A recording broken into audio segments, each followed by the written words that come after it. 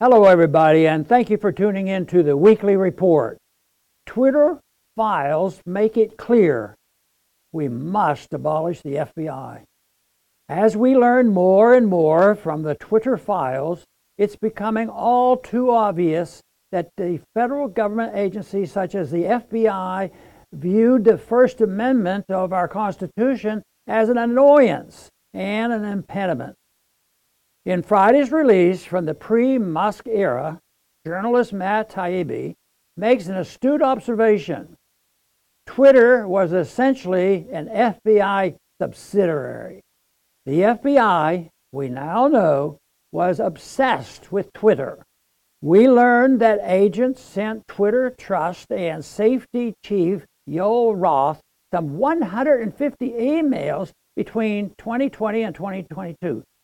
Those emails regularly featured demands from the U.S. government officials for the private social media company to censor comments and ban commenters they did not like.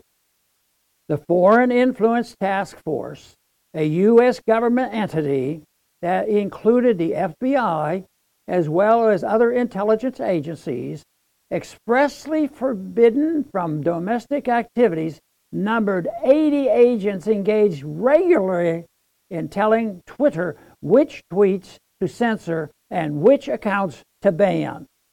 The Department of Homeland Security brought in outside government contractors and government-funded non-governmental organizations to separately pressure Twitter to suppress speech the U.S. government did not like. U.S. federal government agencies literally handed Twitter lists of Americans it wanted to see silent, and Twitter complied. This should be a massive scandal, and likely it would have been had it occurred under a Trump administration. Indeed, Congress would be gearing up for impeachment 3.0 if Trump-allied officials had engaged in such egregious behavior. But since these U.S. government employees were, by and large, acting to suppress pro-Trump sentiment, all we hear are crickets. What is interesting about these Twitter revelations is how obsessed the FBI and its government partners were with satire and humor. Even minor Twitter accounts with small numbers of followers were constantly flagged by the feds for censorship and deletion. But knowledge of history helps us understand this obsession. In Soviet times, the population was always engaged in joking about the ineptitude, corruption, and idiocy of the political class. Underground publications known as Semidots were rich with satire, humor, and ridicule.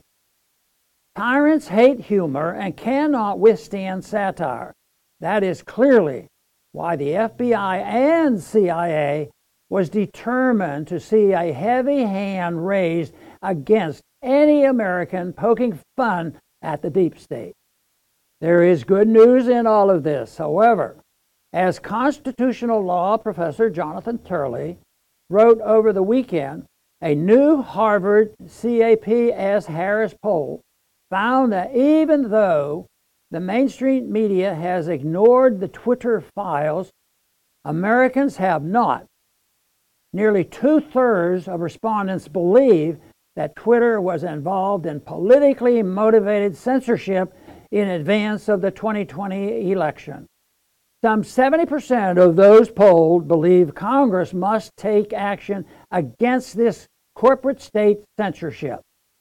As Professor Turley points out, although the First Amendment only applies to the U.S. government, it does apply to agents or surrogates of the government. Twitter now admits that such a relationship existed between its former officials and the government.